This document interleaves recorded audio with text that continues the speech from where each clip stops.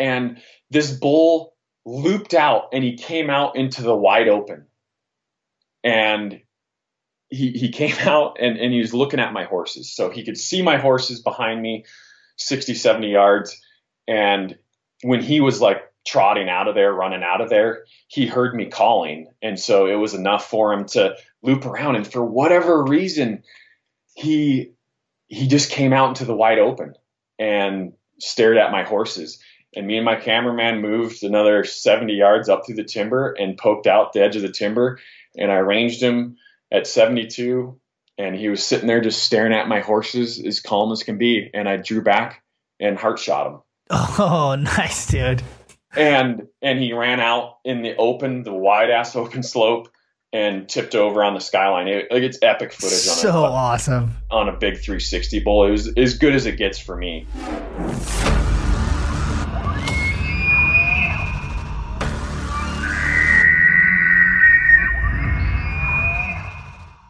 Welcome to the Elk Hunt Podcast with myself, Cody Rich.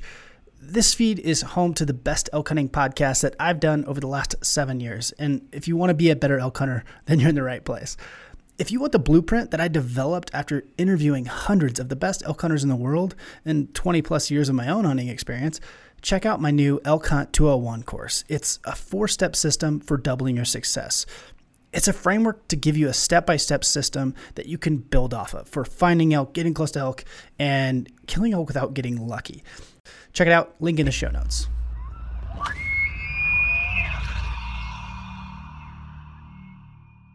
Alrighty, Dan. Welcome to the podcast. We're going to talk about elk hunting. I'm assuming you're pretty excited. Elk season's right around the corner. I know I'm getting pumped up. We had you out at the Western Elk Hunting Summit a couple weeks ago and really enjoyed your talk. And I was like, man, we got to get on. This is what we're going to talk about today is a little bit of something that crosses my mind. I get a lot of questions about. So we're going to dive into, calling versus not calling. So I guess on that note, welcome to the podcast. Give us kind of like the 30,000 foot view of yourself. Yeah, thanks for having me, Cody. I appreciate it. I work for Eastman's Publishing. I've been here for 6 years. I do a little bit of everything for the company, but I'm mostly here for the bow hunting portion or the bow hunting aspect and archery related content. I love my job and I get to do a lot of bow hunting, so I cannot complain. That's never a bad thing. Never. It's definitely changed my whole outlook on hunting, taking, hunting as a recreational or a fun thing for me to do to work. Yeah. And so it's a little different now, but, pressure's definitely higher, but I like it and I like pressure and I've really been enjoying it. Does it ever seem like you're turning into a job? Because I know for me, that was a little bit of it. Like I, did a ton of hunting and then I got semi in the hunting space. I don't really consider myself, I don't know, that much like I'm dedicated. Like the hunting I do doesn't have to be content per se. But I do, there are days where like, man, it kind of starts to feel like a job. You know what I mean? Yeah. I would say more of it can be a grind in the fall, and you definitely have to hunt knowing that you have, 30 to 40 to 50 days left in the field. And so you kind of have the mindset of it being a marathon rather than a sprint. And so it changes how you hunt a little bit. And, usually back in college or before this job, I would do some like pretty considered extreme backpack hunts. And now, I can't do those as much because I have so many hunts that follow each hunt. And so I can't really be that hard on my body and expect performance, 2 months down the road to be the same. Totally. No, totally. So one of the things, I grew up hunting Western Oregon, and calling is the name of the game in thick country. And it is for a lot of places, Idaho, whatever. And I really do love calling elk. Like there's just something about buhling bulls. But, as I moved to Montana, as my focus has been on bigger and bigger bulls or like pushing my archery level. And a lot of this stems also from just wanting to become a more rounded hunter. I started hunting open country, and 2 weeks ago we were talking about how, that transition, start hunting more open country, you find more success. And man, there's a lot of variables there. But I want to kind of talk like your journey of how you went from, chasing elk in the early days to chasing elk now, and how that's evolved and how you see that evolving for the average bow hunter.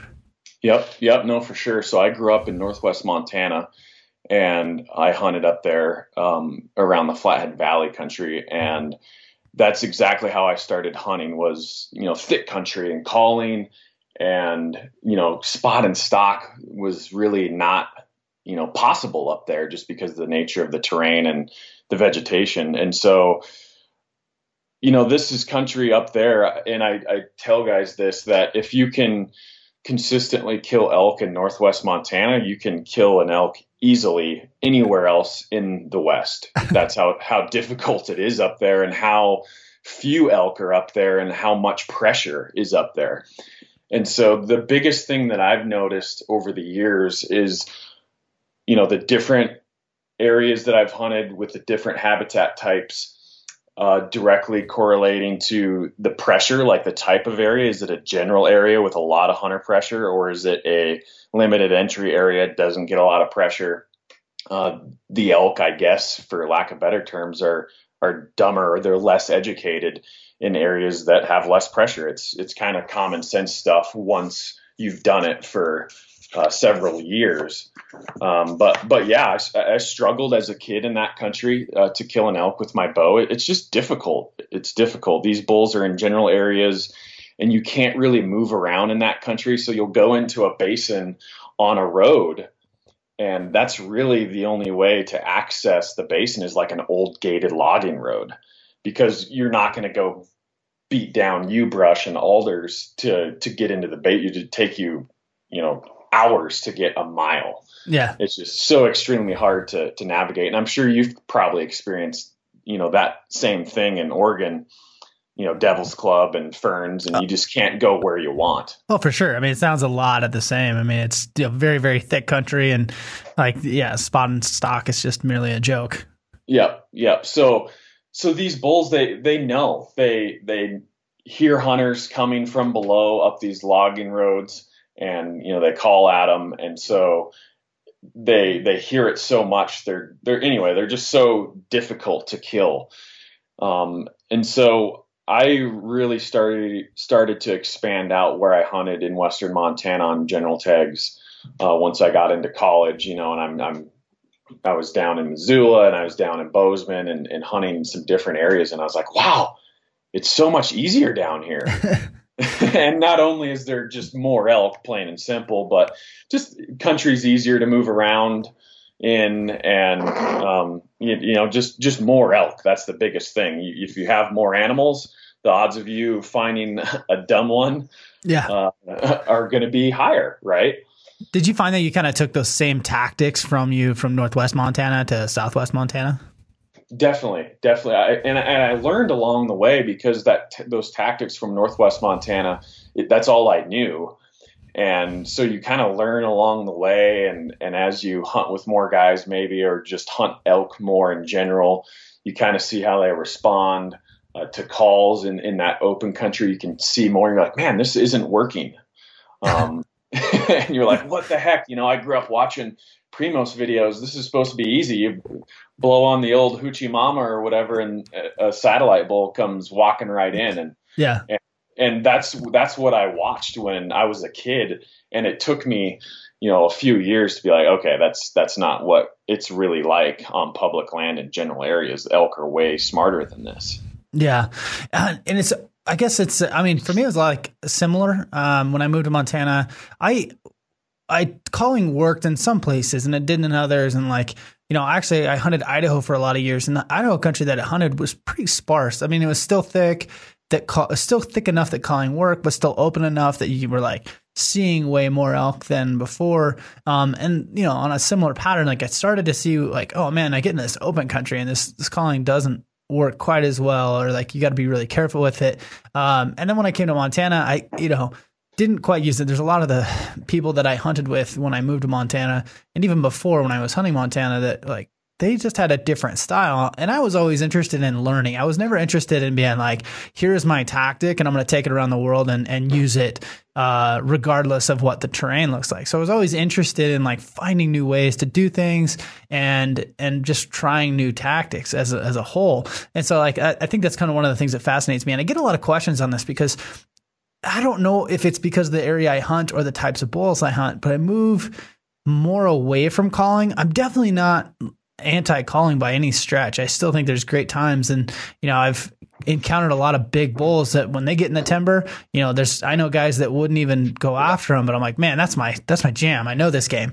And so I love having all the assets, but I find it sometimes hard to articulate when to use one and when to use the other, or when one works and when one doesn't. So like for you, how did that progression go? Cause I know now you're hunting a lot more open country and you're spot and stock. Like how was that a slow progression, or was it like, all right, screw this, elk hunting or calling doesn't work in open country, I'm only going to spot and stock? Yeah, I would say everything was accelerated when I got out of college and I started guiding elk hunts in southwest Montana, or down in Paradise Valley, actually. And that was mostly private land hunting. And I was able to interact with so many bulls and hunt so many bulls a season. And so, with clients archery into rifle season, and you're racking up 10 to 12 harvests every fall, it just accelerates your learning curve. For sure. And that was that was like the catalyst, or the turning point in my elk hunting career, and just being able to watch and observe how elk react to calls. And of course, these elk, they're on private land half the time. And so they're easier to call in compared to the elk that I was used to hunting out west. But once again, in the era of the wolf and the grizzly bear, elk they're just harder to call in. I don't care where you're at. If you have the wolf and the grizzly bear around, elk are just smarter nowadays than what they used to be. And so, even you have elk that aren't called at as much, but they're still super cautious, super wary. So just every place I've hunted is different, whether it's Idaho, Wyoming, or Montana. The elk just act different according to how much pressure by hunters, how much predators are around, and so on. And so guiding really accelerated the learning curve for me. And that's where I transitioned into being more of an open country elk hunter, was my guiding years, for sure. Was that because that found success for you, or because it was easier to find success for clients? A lot of times I got a lot of buddies that guide, and I've done a fair amount of, poking along in that world too. And sometimes you do things, getting a client an elk is different than getting yourself an elk. Do you feel like that had any effect on that transition, or is that something that was a personal decision, or was it mainly for getting clients elk? I would say both, because I would apply those tactics on my own hunts on public land around it, where, I would hunt the same way with clients as I would for myself. Yeah. And it kind of probably started right before I was guiding, and, I'm in close on a bull, and he has his cows, he has cows, he's a herd bull, and just won't come into any call. It didn't matter what I would blow at him. He wouldn't come in. And so I just kind of stayed with him and looped around on him, because he was in the kind of the scattered lodgepole, and looped around and got in front of him. And basically he walked by me, and I shot him at like 9 yards, and I didn't even make a call at him.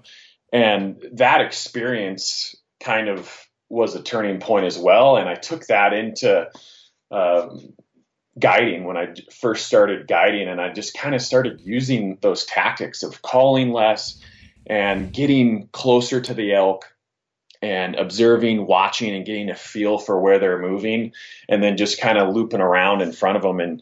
And man, I learned that, if you get to where an elk wants to be, they call in a lot easier. That's true too.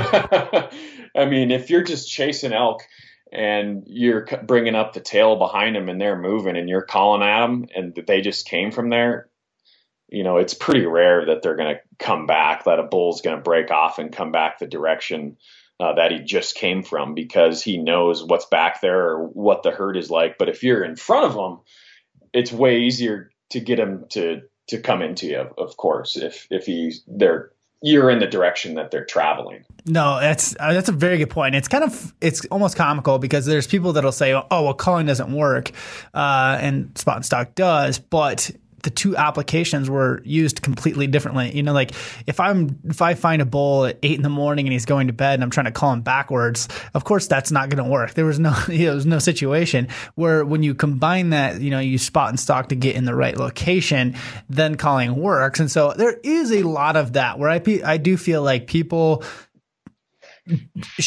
kind of think that calling doesn't work, but at the end of the day, like, it's a matter of a setup or a situation rather than like the particular calling. Now, there's a lot of times where open country, guys are trying to call elk across the field or giant open area. Well, that was never going to work no matter the setup. So for me, it's always been about balancing the two. Do you completely put the calls away now? Like, I have buddies that don't even have calls, like would never have calls. And I have buddies that, can't take a call out of their mouth. Like, where do you stand on that spectrum now of like balancing spot and stock versus calling? Yes. So kind of going back to what you said, it's so hard to articulate this because you just learn and it's all feel, right? It's all just from experience and doing it. But I always have a bugle with me. I always have a double reed diaphragm where I can really get out that, high pitch, intense challenge bugle or bull calling cows bugle. And I look for situations where, my specific calling will work. And so I may not bust out the bugle at all, but I'll look at a situation and I'll be like, wow, that bull's killable right there. I don't need to let him know I'm here. I don't need to call at him. I can sneak in with the terrain, so I'm good to go. But if I get in the timber and a bull's lit up and he's hot and I have some terrain to work with, then I'm like, yeah, this can work. And the biggest thing that I look at when it comes to calling elk is they're so good at pinpointing your calling location. And so if I don't have terrain and plenty of natural barrier, whether it's a jackpot, a deadfall, or something, then I tend not to call because they're just not going to come in. That's my experience. If they can see where you're calling from, they're not going to come into bow range. So if I'm in an area and I have, a good draw to work with or some good topography and a bunch of thick cover, I'm probably going to bust out a call if a bull is lighting up. And I use one bugle, and that's about it. I don't talk to him a lot. I don't want to talk to him a lot, especially when I get close, because once again, they pinpoint you so easily. And so bull calling cows bugle, that's what I use. And I get in close. I'll sneak in as close as I can until I feel I'm a couple hundred yards, or maybe even within 200 yards, and bugle at them. So a really high, intense, ending the bugle with nice, abrupt, crisp, as loud as you can. And my calling really accelerated and started making sense to me when I was watching some of Joel Turner's stuff on, what are the bugles actually saying to elk? Like, what are you saying to them when you're bugling to them? And so he calls it the bull calling cows bugle. And so that nice, high, abrupt, loud, intense bugle with no chuckles on the end is saying you're talking to the cows. And so you're saying, come here, girls. So you're ignoring the bull there. If he's bugling, you're talking to the cows and you're saying, come here, girls, come get you some of this, or come look at me. I'm big and bad. And I've really seen the behavior of bulls come in, and they're just more aggressive, and they're more apt to come in. Now, Joel's just on the podcast, and I really do agree with a lot of what he says on that, and like the bull's calling cow or display bugle, going in and just making that when you're 200 yards out. I'm curious to your thought process. You know, what Joel hunts a lot of the time is close range or, you know, something similar where it's very, very thick country. When you're hunting open country, let's say you're in Montana or Wyoming, you move into 200 yards, like you've got to have a little bit of like, man, do I blow this color or do I just try to make the stock? Like, how do you decide on whether to go with the bull calling cow at 200 yards or just try to close the gap another 150 yards? That's based off of terrain and what I have to work with, I would say. That's solely what it is. And if I'm running out of country, and I have 200 yards and I don't have a stock on them or there's too much timber, you know, I'll try it. But I guess I shouldn't have said 200 yards as like my magic distance. It's based off of terrain. I'll get as close as I possibly can and then do my bugle based on the terrain and how much cover I have. Yeah. Well, I mean, like, just I know for me, it's like it's definitely something that you're weighing out, because if it's too open, you know, if it's thick, you feel like you can get closer. If it's too open, you feel like you can't bugle. And so there's like always this like, do I try this? Do I throw this out or do I not? Or do I? Because one of the things that could happen, you know, you throw out a bull calling cow bugle, he may take his bull or cows and run. Depends on pressure. Depends on whether that bull's been messed with. You know, and so there's a lot of variables. And I'm the same way, man. I get close. I'm like, man, I'm this close. Like, do you think I could get 60 yards? A lot of times what happens, and I don't know, you can speak on this as well. Like for me, it's like you try to get too close and you close that last 10% and you're going to get busted by some cows that you didn't see. So I like to make them make the last 10%. And that's where that comes in handy. You know, that throwing that bulls calling cows gives them the ability to make the last 10%. So I'm not trying to move while I getting picked off by cows or a lead cow or even the bull for that matter. Yep. So you're just taking all those factors in, and you know, you're asking yourself with the terrain as you're stalking in or the ground cover, can I move in dead silently? Mm-hmm. That's a huge factor if I'm going to call or not. What's the wind doing? You know, a lot of times that, you know, you're working with thermals and maybe you can't move in any closer because, you know, you're going to crest around the corner and it's all deep, dark timber on the north face and your wind's going to drop down to them. But where you're at the time, maybe you're across a little pocket meadow and the sun is beating on that meadow and those thermals are coming up. And so I'm like, okay, if I'm going to kill this bull, I'm going to have to call him in because I can't get any closer because of the thermals are going to be going down in there. So yeah, all those little factors. And then like you said, you know, you're getting into the zone and they're going to have to make that last 10% move. And I kind of said that on my presentation there, where if I can get into a herd and I can see them and I'm within 70 yards, I mean, that might be all you can do, especially when you have a bunch of cows around. If you can get within shooting range of a couple of the cows, then, I mean, mission accomplished. Yeah. It's a waiting game. Yes. And then you're just waiting for that bull to make a move, check cows, push cows over to you. And if you can have the wind cooperate with you and you wait there long enough, it will happen.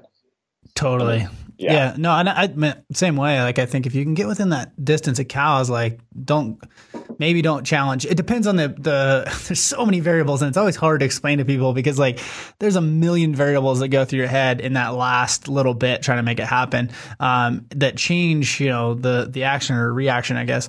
You know, one of the things we were talking about, we were up on the mountain, for the elk summit and we were talking about locations. We were kind of looking at some of these mountain features and I was telling guys, like trying to show them wind and like how, you know, this canyon is going to draw the wind out of that canyon and it might overpower the thermals if we're doing this or whatever. And I was showing them some pockets where I would anticipate back eddies in the wind. And so like you'll get these spots on a mountain and, you know, everyone likes to think of thermals going up and down and it would be so cool if that was as easy as it was, but it's just not the case. And so what happens is you like get these back eddies and I'm sure and this is the problem with mountain hunting. You know, every time you think you get close to a herd of elk, the wind swirls. Well, in my opinion, and I don't know if you agree with this, but in my opinion, there's a reason that happens. Like those elk like to sit in a back eddy of wind, just like a trout sits in a back eddy looking for, you know, food.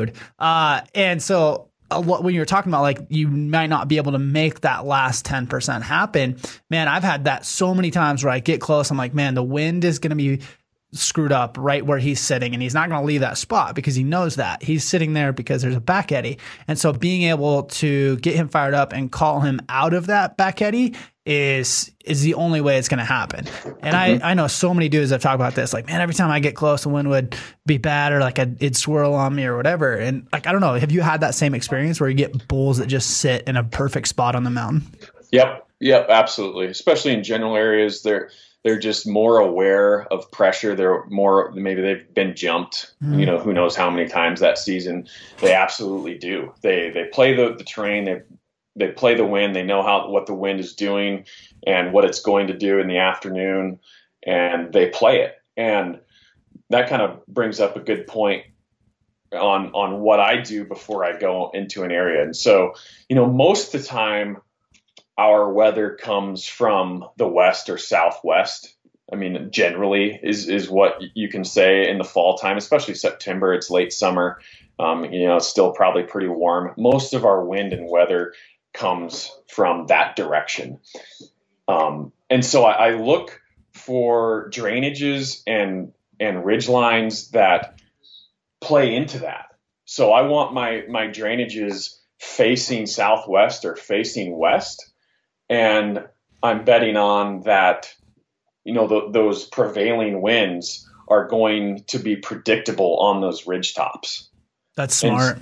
Yeah. So obviously, storm fronts come in and it kills that whole theory and it kills that whole thing, obviously. But it's a factor. Like if I'm looking at the weather before I'm going out for a week and I see it's going to be bluebird and I check the wind, whatever is forecasted, I have 10 general spots that I can choose from. I'm going to go to these spots that are going to play better into those westerlies.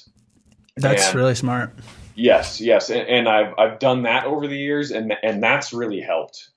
Just using, especially mule deer hunting up high, I've found those western slopes, those southwest slopes, you're hunting in August, and you have those afternoon prevailing winds you're hunting at 9,000 feet. Those winds are just blasting up the basin or a ridge line, and so that you're probably going to have an approach from above in the afternoons. No, that's huge, and it's funny because so many people look at north slopes, right? They're like, oh, I'm on the north side of this mountain or north side of this, disregarding like what's predominant winds in that area, what's predominant thermals, what's predominant storms coming in, and how does that affect? Yep, absolutely. So those north faces, those east faces.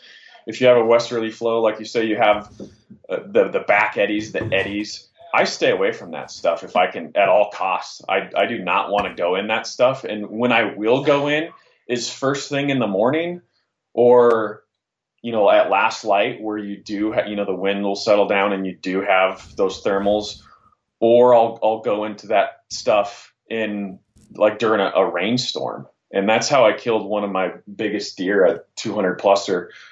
He was in a northeast face, and he's in there for a reason. Just like you're saying, these bucks and bulls, they know. They go to these bedding zones that have swirly winds. But I went in there and got aggressive, and I killed this buck because it was, I wouldn't say it's dumping rain, but it was raining steadily, and it's just keeping your scent down, and your scent just kind of sinks, and the wind just kind of sinks in a rain like that. And I went in there and killed him. And I don't think I could have killed that deer in a normal situation with normal weather. Oh man. That's a great tip. I remember there was a place I hunted way too long that, I would get into elk every single time. There'd be a ton of elk in there, but it would never even get close to a shot because like the wind was always terrible in there. And finally, it's like, I don't know why it took me so long to like dawn on me, but it was like, I need to quit hunting this. There's plenty of elk on this mountain. I'm choosing the hardest ones to kill that may possibly never get a shot at because the wind, just so terrible on that piece of the mountain. And so that's a great advice for people. It was like, think about the wind. And like, it's easy to be like, oh, you look at your map and it's like, oh, wind's coming from the southwest. Like, but what does that really mean? And what's that do on that mountain? And these are things that take years to figure out. But I think a lot of people overlook that particular piece of it. Yep, absolutely. And like you said, with those places, those spots that are so tempting. They suck you in, those north faces, those east faces. But that's where the elk spend most of their time. That's why, is because you encounter those elk, that might be bugling down in there. That's where they spend most of their time. And so, yeah, you're tempted to go into that stuff or to hunt that stuff because, throughout the course of the day, they're in their bedding area and they're in tough places like that. And so depending on the hunt and the location, I might not even, especially spot and stock, I probably won't even go in there, Cody. I wouldn't even attempt to go down into a north face or an east face because I know if I'm going to blow out those elk from their bedding area, they're going to totally move to different country. And I kind of learned this when I was guiding. We wouldn't even go into bedding areas because those elk, they need a safe place. They need a place where they feel secure. They're not being bugged. And if you give them that place, they won't totally leave the country is kind of what our mentality was. So yeah. we would hunt them in the morning and the evenings when they're in their feeding areas or in their transition areas. And we might, we'll shoot elk or bump elk, but we wouldn't totally blow them out of the country because they still have that bedding area. They still have that space that they feel safe in. Oh man, that's a very good point. And it kind of brings up a question, and I don't know if maybe we could use a story to kind of articulate the point, but how do you as an elk hunter balance not being aggressive? Because sometimes as an elk hunter, you got to be aggressive and got to get it done. How do you balance being aggressive with not bumping elk? And this could be on a lot of levels, and there's a lot of variables here, but for the most part, sometimes you got to be aggressive and sometimes you got to let those elk be where they are and not bump them out of the country. How do you balance those two kind of actions?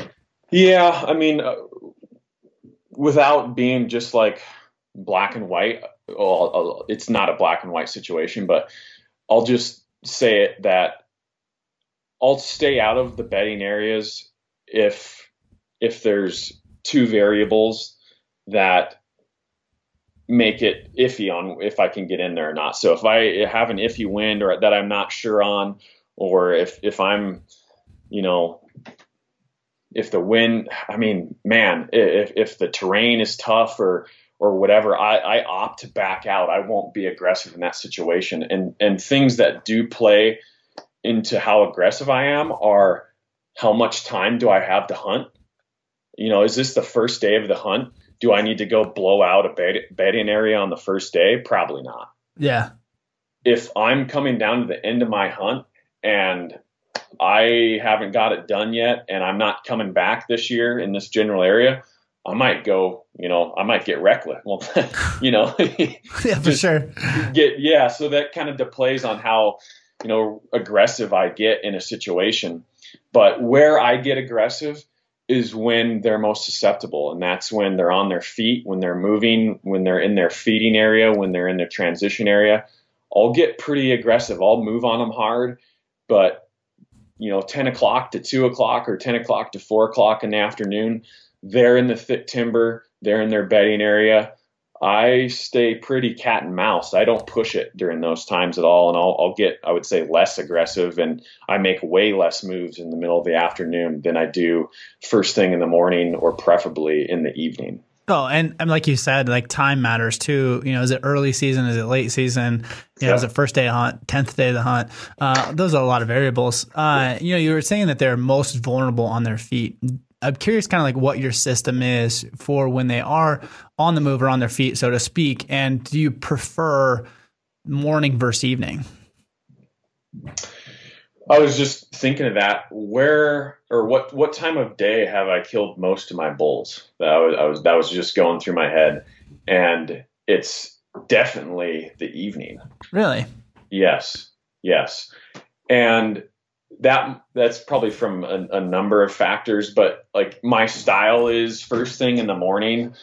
I don't get too aggressive. I'll get behind the spotter. I'll see what's going where. I'll watch how vocal bulls are. I may or may not move on any, but if I'm going into an area, I like to I just call it like take an inventory, see what's in there. And this is, in areas that, maybe a limited entry area, I'll quote unquote take inventory. If I'm hunting a general area, I really don't care if there's a bull bugling. I'm going to go after him as long as it's, a 6 point. Yeah. It's kind of I'll go after it. And so in the morning, I kind of just soak it all in. I kind of get a feel for what the elk are doing and where they're going to bed. And then in the afternoon, I take that time to move in close. I'll develop a plan and move in close. And then in the evening, let them get on their feet. And that's usually when I go in to strike. Unless throughout the day, there's something that ticks me off to go and get aggressive and make a play on them. So that there's got to be like a variable, something that's like a blatant variable. Be like, holy smokes, that bull is bedded in the perfect spot. I'm going for it. Yeah. But if there's any ifs, ands, or buts about it, I'm probably going to sit back and wait till they get on their feet. Bedded elk are just so tough to kill, especially if they're not bugling hot. And I mean, you've hunted elk long enough that in the afternoon, they usually are going to settle down on the bugling a little bit. Yeah. And so the less they're talking, if they're not moving and they're bedded, man, that's tough. That's tough. So you like to get within striking distance, midday, kind of feel it out, close enough that you can make a move, but far enough away that you're not going to bump them if the wind swirls. Yep. And when you start moving on a herd, like, do you have any tips or tactics on dogging a herd or following a herd that you've kind of picked up over the years? Yep. So you're playing the wind the whole time. You want to kind of get a feel of what direction they're moving. So I'll kind of, once they get on their feet at the end of the day, I'll get close and I'll listen and just kind of see what direction they're going. So I'll just kind of wait. And once again, this depends on how hot the bull is. Maybe he's, out of his mind bugling. I'm just going to probably go push right in and give him a bull calling cows bugle and see if I can't get him to come in. But I just kind of feel it out. And if they start moving, I kind of stick with them and stay downwind. And, I use my Google Maps a lot, and I'll look at the aerials and I'll be like, okay, they're heading this direction. They're probably going to head, out here to feed. So I'm going to get around this point of timber. I'm going to get around the corner. It's kind of cheating. It's not fair almost, the technology that we have these days.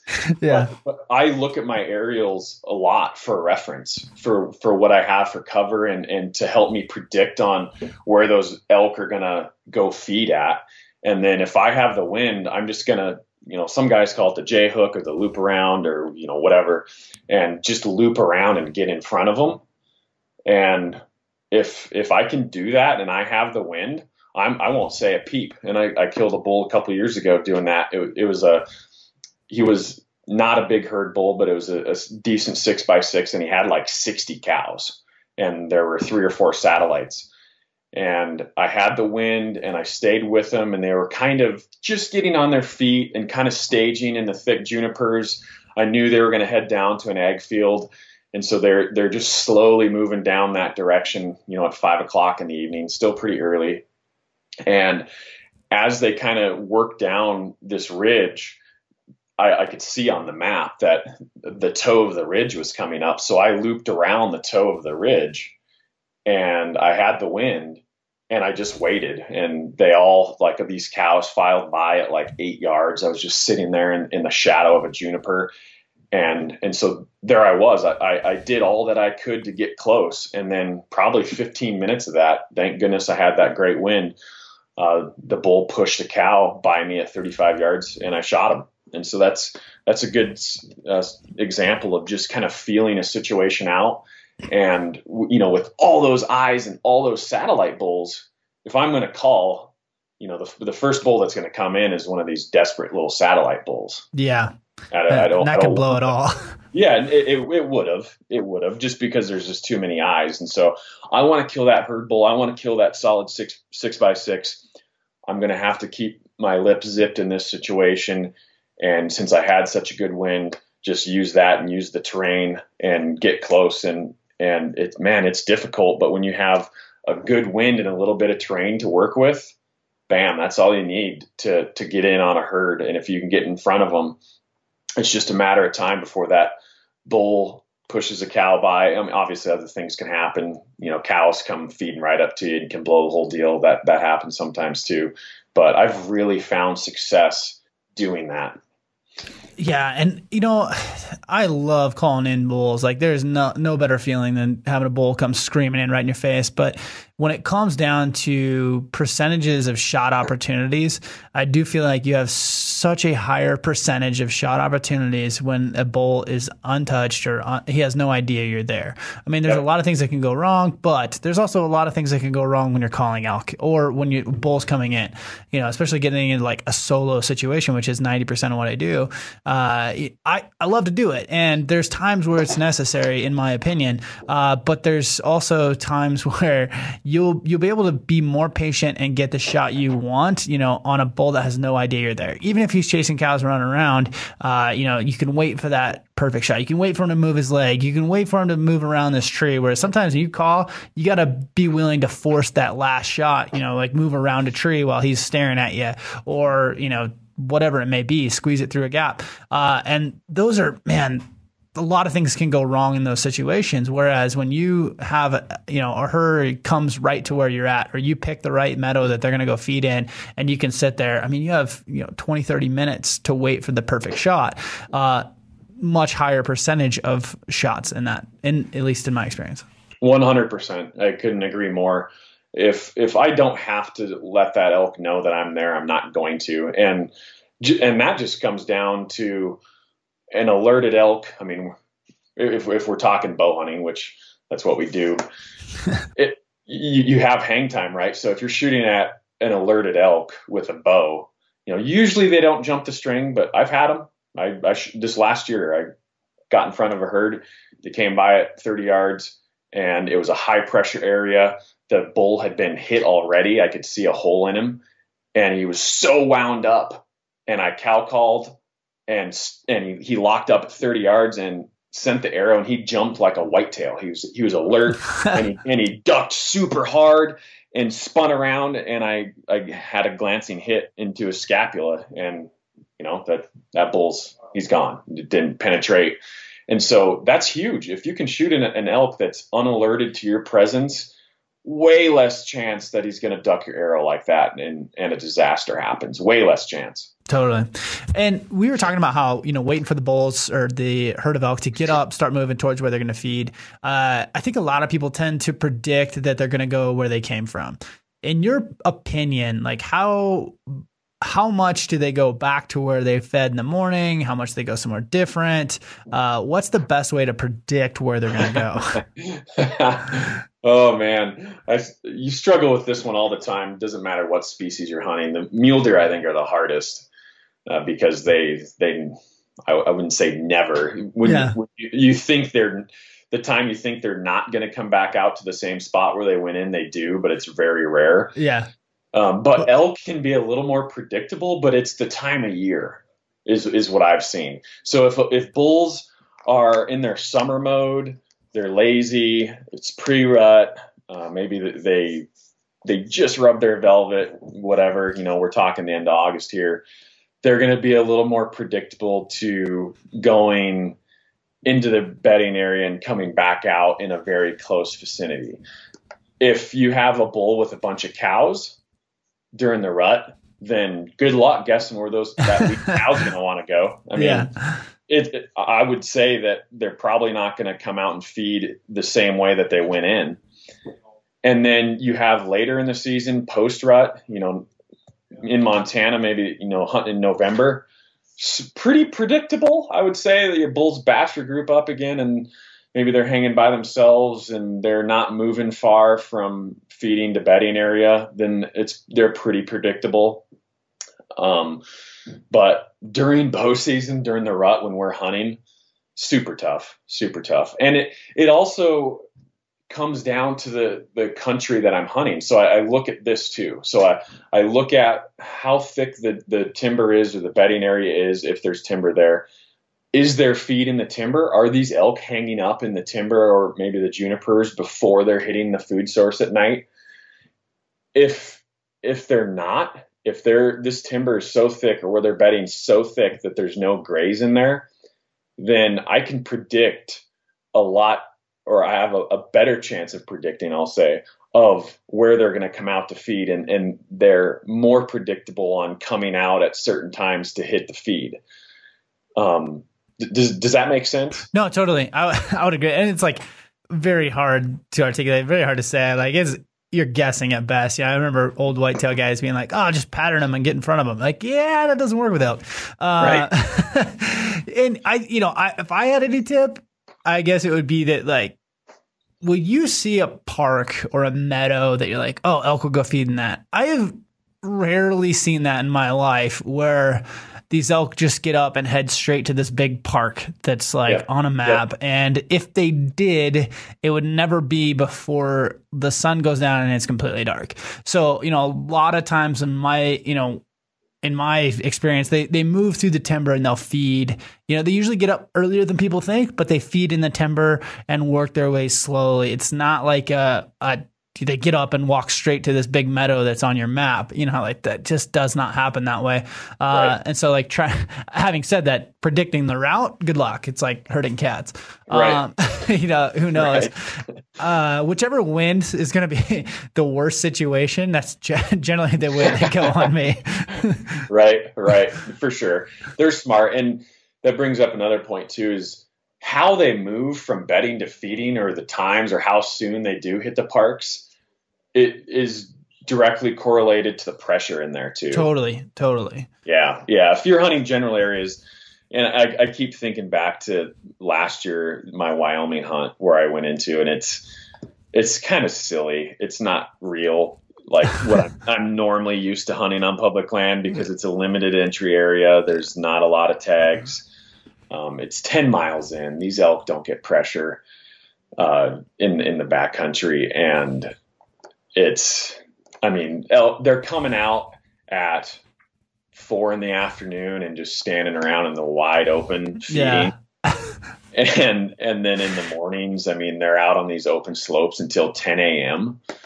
And elk just don't do that. Where there's hunter pressure on a general tag, elk just don't do that. They do more like what you're describing. They may come to the major food sources after dark, but in reality, they're feeding in the scattered timber, tight along the edges. They're keeping close to cover. They're really watching a park or their bigger area. But heck, once that sun goes down and it's dark out, all bets are off. They move around all over the place. Totally.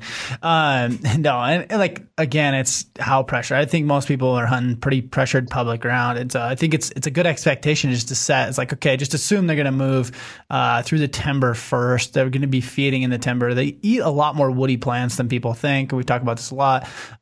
People always just look at grass as a resource, but like, these woody plants, what parts of the vegetation, if you scouted that, that's good information. Areas that have a lot of, if you look at, you find an area and it's bedding area, and you find some on the way to a bed or a feeding area, you have these like braided trails everywhere. It's probably a good sign that those elk are taking different routes. They're feeding through that area and not just cruising through it on one major trail. Like those are things you look for on your scouting weekends when you're early season. You're like, okay, there's a ton of elk trails in here. Well, probably a good sign that they just kind of meander throughout and feed, not just covering ground. So, small things like that. Yep. We were talking about bachelor herds, and I'm kind of curious, calling wise, hunting wise, how does your tactics differ? Say you're early season, you come across a bachelor herd, there's a bull in there you'd love to shoot, but obviously I think the bull's calling cows bugle is probably not going to work on a bachelor herd. Right.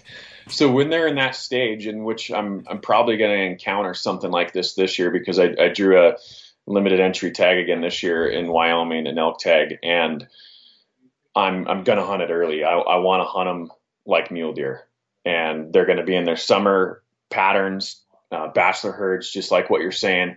And so the answer to that is you hunt them like mule deer, and I'm not going to be calling at that time. It depends too. If it's like some of those bulls, they get ruddy early like that, and they'll start like breaking up and kind of moving away from each other. It's still pre-rut, but if they're solo and if they're bugling in the morning, then they probably are callable. But if you're still hunting in August, and what's tough in Montana and Wyoming is, opening day is September 1st in Wyoming every year for elk, and Montana's Labor Day Saturday, basically. And so usually by that time, they're out of their bachelor herds. Most of them are. It depends on where you're at, or you might get a few days that they're in their bachelor herd still, but usually by like the 5th of September, you can call them in. Even early like that, whether it's a cow call or just, that might be a good situation for just a locator bugle. And I've had like oddly good luck calling bulls in super early like that before the rut. They're by themselves, but they're piping off bugles. Yeah. And they're in their area. And I think they're still territorial, and everybody's still trying to figure out who's the dominant bull in the area. And so they'll be pretty aggressive until they have an encounter with another bull, and they might get their butt whipped or something. But man, a couple cow calls or, just a light locator bugle super early like that before the rut, I've had them come galloping in. Yeah, no, I love that time when the big bulls are kind of cruising and looking for cows. Like, oh man, you can 2 cow calls and have a bull screaming on top of you. Yep. It's funny because there are definitely elk that are bugling that are herded up. Like people are like, oh no, bugling and herded up. I've had very little luck chasing like quote unquote herd bulls. First week of September. Usually the bull that's quote unquote running the herd, he's technically a herd bull. He's not going to be for very long, but he's living in fear. Like he's got that herd and he thinks he's tough and he's probably bugling a lot, but he knows he's not supposed to be the top dog. He's not supposed to be there. And I've had just horrible luck trying to call those bulls in because it's like they will run, they'll push, they'll stay away. Like they know they're not the big dog. He's just got some cows right now. And, so if you're pre-rut, and just generally means there's not a cow in heat, there's just a bull hanging out with cows, tending them. Those bulls can be tough. And generally speaking, there's probably bulls in the area. You're probably in the right location. There's probably something close by, but that's easier to call in over, say, a 260 bull that's running a herd on September 2nd or 7th or whatever. Yep. 100%. That's what I've seen too. And some guys, some of the best hunters that I know are in Montana, and they hunt general tags, and these elk are they're so tricky. But what they've seen and what I've seen in the past too, hunting up there, are those big bulls, those next level bulls that are actually going to be doing the breeding. They kind of hang back and they'll kind of stage, or maybe they'll stay up on the mountain and stay timbered up. And then all of a sudden, the 10th or 11th or 12th, the big bulls come down and they take the cows away from your little bulls that you're talking about, that they're kind of living in fear, but they're there early. They're a little anxious, and they do the breeding. The big bulls come down, they do the breeding, and then they leave. Yep. I've seen that quite a bit too in Montana. I've seen that in Oregon as well. I mean, and that's not a bad tactic. Like if you get into elk and you got, you're herd of elk, but you're having a hard time, like they're just not, you can't call a herd bull in or whatever, and it's early season, I'd start poking around for bugles outside of, where that herd is. And he's not going to be far. Like he's usually in the same drainage or same area. And if I pick up a single bugle that's kind of in a one timber pocket, I'm like, that could be the big one, and then that's a great time to slip in there and maybe just throw a couple cow calls or do some raking, like soft bedroom tactics. Because a lot of those bulls, man, you get a big bull that's hanging out around the herd early season, he's not going to be super aggressive. But if you can kind of coax him that last little bit with a couple cow calls or just raking, those are the times where he's going to feel threatened. If there's a bull trying to like size him up and he's in his kitchen, like that small area, or maybe, if there's a couple cows, he might wander over. That's a great time. If you're like having trouble calling a herd bull in the opening week, Think about what's in the area. And, sometimes you'll turn up satellite bulls that aren't worth it, but sometimes you'll turn up a big one that's just hanging out in the area. Yep. And you're describing exactly how my elk hunt went last year. Oh, really? In Wyoming. Yeah. So my classic, I'm in my area. There's bulls above the tent. First thing in the morning, I just get up on the hill on a nice vantage point and I just see what's around. And, there's 30 bulls, say, which there's probably like 20 some bulls. There was a lot of bulls. And I look up on the hill and there's kind of one basin up there that has 60 cows and there's a true 370 bull up there with them. And this is September 9th. And so we're getting up there. And this is kind of, it's the exception. It's not the rule because the bull density is so high in there. But I'm looking at this 370 bull. I'm like, yeah, I would love to kill that bull, but he has 80 cows. And so let's see what else is in here. So I'm just watching, scanning, and I take my time, and probably 10 o'clock, I get a feel for what's in the area and what's around.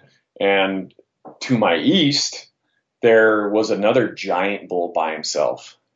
And it was weird. It's like he was staging in there. He knew the cows were over there, and he would bugle on the ridge, and I know he can see them. I mean, those elk are a mile away probably to him, but he's on a ridge and he's bugling in the direction of the cow herd. But he didn't just go run over there. He wasn't looking for confrontation yet. Mm-hmm. And there's enough bulls in the area that everybody's still trying to, they're kind of keeping their distance still. And so I was like, okay, I'm going to make a play on this big herd bull that has the cows. I'm going to loop around from the east and come in from above by about 1 or 2 o'clock, because I know on that rim I'm going to have a nice westerly or a southwest flow, and it's a southwest basin. And I'm just going to try to work on them in the rocks or up on the rims and see if I can't get a shot. But I know that this other giant by himself is going to be up in here somewhere. And so I'm just going to take a roll of the dice. I know he piped off a few bugles in the morning. And so we saddle up the horses about 1 o'clock, 1:30. Once again, I like to wait until the afternoon. They're all bedded down. They're all in the timber. And me and my camera guy, we rode our horses up this timber line. And we're in the process of a 2-mile loop around to the backside of this giant herd. And we're working up the tree line, and a bull pipes off just inside the timber. And was not impressive bugle, just a locator bugle. That bull heard us clomping out there with the horses. Mm-hmm. And he was just saying, okay, who's out there? Or like, sound off. And so I was like, we're 150 yards. I signal back at my cameraman, and we tie up the horses and we get off quiet. And I stalk up along the edge of the timber, and this is like thick bedding area, dark timber. And I had some good cover to work with because it was so thick. So I just hit a couple light cow calls, and I know this bull is by himself and he's looking, but he's still staging. And so just a couple quiet cow calls. And then I moved into the timber. I had a route, a trail in front of me where I knew I could move up another 40 yards pretty silently. So I hit my cow calls and I moved up, and that bull came in silent. But I knew he was going to loop around on the thick timber side, and I was there to meet him because he was trying to loop around on the downwind side and come in from the thick side of the cover because he felt most secure that way. Yep. And I had one tree blocking my view, and I was like, okay, I can kill that bull here on the right side. I can kill the bull on the left side. I have all sorts of shooting lanes unless he comes in on a beeline right behind that tree. And guess what? That's what he did. And so I just peek around the corner and I can see his beam. He's 35 yards. I can see his beam. It's going to make an epic episode for Beyond the Grid where we'll release it in August. I peek around the corner, giant bull standing there. And I just barely saw his antler tips. He's at 35 yards. And I signal my camera guy and I draw my bow and I step out, and I know the bull's not going to come in any closer because it's been 5 minutes. The thing, he tiptoed in there and he's just standing there silent, won't bugle. And he's just waiting to hear those elk that he heard. Mm-hmm. Just super smart. And so I just barely, just slowly at full draw, ease out from the side of the tree. And my hope is, at 35 yards, I had a frontal shot, but I'm just not going to take it. 20 yards is my limit on frontals. That's my personal thing. I'm not going to take it. And so my hope is that he's going to spin around to go, because he didn't really have any other place to go. He was going to have to do a 180 and leave the way he came. Yep. And so my hope is if he kind of lost interest and he turned around, I'd give him just a peep on the calf call or cow call, get him to stop, and I could shoot him. Yep. But I just barely lean out. And he kind of has his head tilted at me. And I found out later that the bull was blind in one eye. But he saw me, and he spun and left as quick as he came in. And there was no stopping him. But so he saw something, but he wasn't totally convinced, because he just saw like just a little bit of movement. And once again, this bull has one eye, so he's not convinced. And so he blows up. I knew he didn't win me, so I just hit the cow call again. And this bull looped out, and he came out into the wide open. And he came out and he was looking at my horses. So he could see my horses behind me 60, 70 yards. And when he was like trotting out of there, running out of there, he heard me calling. And so it was enough for him to loop around. And for whatever reason, he just came out into the wide open and stared at my horses. And me and my cameraman moved another 70 yards up through the timber and poked out the edge of the timber. And I ranged him at 72, and he was sitting there just staring at my horses as calm as can be. And I drew back and heart shot him. Oh, nice, dude. And he ran out in the open, the wide ass open slope, and tipped over on the skyline. It's epic footage on awesome on a big 360 bull. It was as good as it gets for me. But right there, like, you couldn't have scripted that. You're not going to find that in the book. Yeah. Like the bull looked at the horses and he keyed in on that. But he was territorial enough where he came into my cow call. He's still playing the periphery, and he's still curious enough, and he still bugled. But from the inflection of his bugle, it was not an aggressive bugle at all. And so that's why just a couple cow chirps, and man, the horses as decoys, honestly. Like, totally. Like that's what did it for me, Cody. That's why I killed that bull, is because that bull was convinced that there were cows out there, because he heard them, not only their hooves, he heard them call. So he was convinced, and he ran out to look, and he saw the horses. And, I got a couple buckskin horses. And so he's looking at them like, that looks like some girls, but I'm not convinced yet. Yeah. And that was the distraction. I worked out to the edge of the timber and killed him. Dude, that's so many levels of awesome. Part of that probably happened because you're so remote. That's elk probably had maybe never even seen horses before. He's like, probably hadn't had a lot of run-ins with humans. So he's like, something's off, but it's not that off. You know what I mean? Right. Huge benefit of hunting remote country is you can get those second chances. But man, I've had so many scenarios that are just like that, where you're like, there's a bull, it's pre-rut, like he's not worked up, but he's in this little timber patch, and that's exactly what they do, right? Like they come in, sneak in, super silent, stop in the thick stuff, and they're like listening for you. They're waiting Yep. to know. And it's not this bugle fest that this bull comes running in. Like I just don't think there's any version of that where he comes screaming in, unless he's, there's a rut and there's a hot cow. Like they just don't act like that. And there's so many times where, you see AKA the herd bull, and there's, if not bigger bulls, there's definitely equal bulls in the area hanging out, like that aren't making a ruckus, that aren't out just screaming their head off and looking for cows. They're playing the game. It's early in the season. It's a marathon to them, not a sprint. Yep. And what I would have done, like knowing, who knows what would have happened, because I didn't even get a chance to make a move on that giant herd bull with the cows. So I don't know how the afternoon would have panned out. But if that bull wouldn't have bugled and he wasn't talking, I would have just posted up and just listened and waited and let that bull feed out. Because once again, these are low pressured elk. There's a lot of bulls around.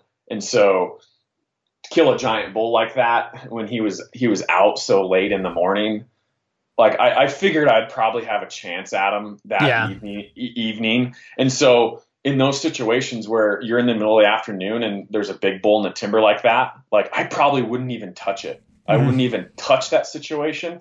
I would post up on a point where I knew I had a nice prevailing wind that wasn't going to screw me up. And I would just wait them out until the evening, like on a big bull like that. I would just tiptoe more. But yeah, it's just like you said, everything's so situational. And in that scenario like that, where, and this kind of brings up another point too, and I'm sure you've seen the same thing, but in areas that have higher bull densities, just the competition is higher and bulls are just easier to call in. Yep. There's just more bulls around. There's more elk around. There's more cows around. Like calls just work better when there's more elk around. Totally. And that's, I mean, the high bull to cow ratios, easy, the remoteness of it. Like there's a lot of variables. Being in a high mountain situation with the open terrain. I'm just thinking about Wyoming, that Wyoming backcountry is so open. Like you just know you're going to get a shot. It's not like one of those situations where it's so thick. You're like, man, I may never see this bull again. He could be cruising. You're like, well, there's a solid chance I'm going to see him tonight. And there's a really good chance that he comes out in a stockable position in the evening. So, I think I would play the exact same way. Yep.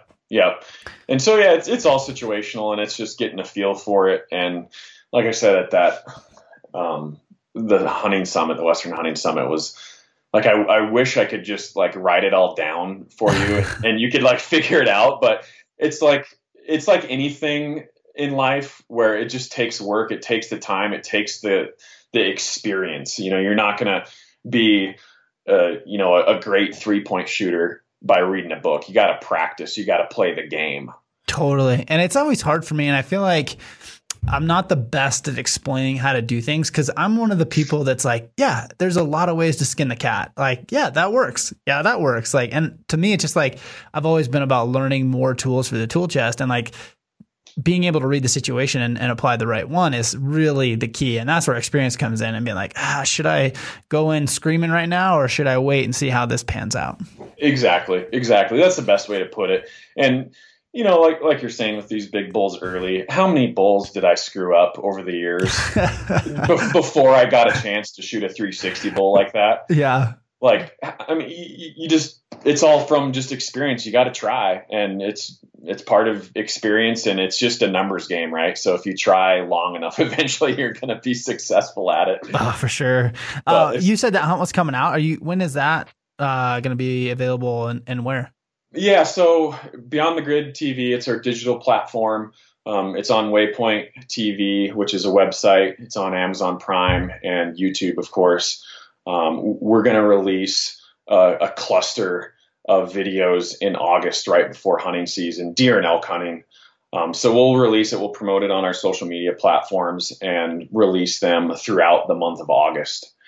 And I think I'm going to release that bow hunt first. It's my Wyoming bow hunt last year, me and my camera guy, 10 miles in the backcountry on horses, quite the adventure in grizzly country and an epic experience. And I know epic gets used quite a bit very carelessly, but loosely. It gives you hope. Like that's what this hunt did was there's still just incredibly mind-blowing good elk hunting on public land, Cody. There really is. And not every limited entry unit has that mind-blowing elk hunting like that, but it's still possible. It's still out there for the public land guy to achieve if you want to work for it. Oh, and Wyoming backcountry is like still kind of, I hate to say the last frontier of elk hunting, but pretty much is. It's a pretty epic place. It's too bad non-residents can't hunt it. I know. That is a bummer for non-residents. And, I never hunted Wyoming until I moved here and became a resident. And we're pretty spoiled. Yeah. Just rub it in. Just Wyoming residents getting all that land to themselves. And people complain about this. And if I was a resident, and the reason I don't complain about it, because there's still a future where that might exist, is that, if I was a Wyoming resident, I would be like, yeah, we want this to ourselves. Right.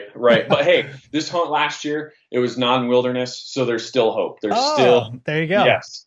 There's still places that you can get way back in there. It might be off an ORV road or something, but there's still places you can get way back in there, non-wilderness areas, because commercial filming. We can't just go film in the wilderness commercially, right? So I still solely and majorly hunt in non-wilderness areas because of the commercial filming issue. Such a pain. So it is. And we've gotten lucky, and we've done a couple permits over the years with the Forest Service and hunted in wilderness areas, but it's special permitting and it's pretty rare. So yeah, the hope is still out there. There's still great wilderness hunting for non-residents. It's just a matter of getting a tag. That's the hardest thing these days for a non-resident with point creep and everything. No, and that's why.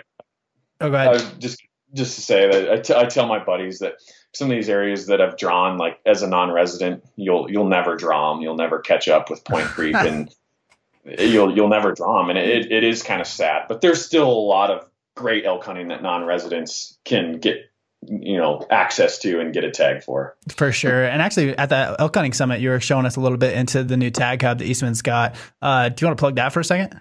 Yeah. So Eastman's Tag Hub, it's a new property for us. And basically, if anybody that's familiar with the MRS type information that we put in the magazine, we've put it on a website, and it's for all 11 Western states, and all the information is there. You have 6 or 7 different fields to filter for each state. And so we've just made it a platform that's the easiest platform out there to find general areas, to find limited entry areas for the average guy, the guy that wants to research and do it on their own and find a tag on their own and either draw that tag or find a general tag on their own and find areas that have the best success rates, that have the most public land, that have the best access. You have all these filters that you can use to help you find the best area for you. No, and I will say I like some of the filters that you guys have. There's a lot of data within it, so it's a great system. I haven't got to play with it yet, so once I do, I'll have more on it. But so far, what I've seen when Dan was playing with it looks really good. Yeah, the cool thing is it's an evolving system. We're always updating it. We're always making it better.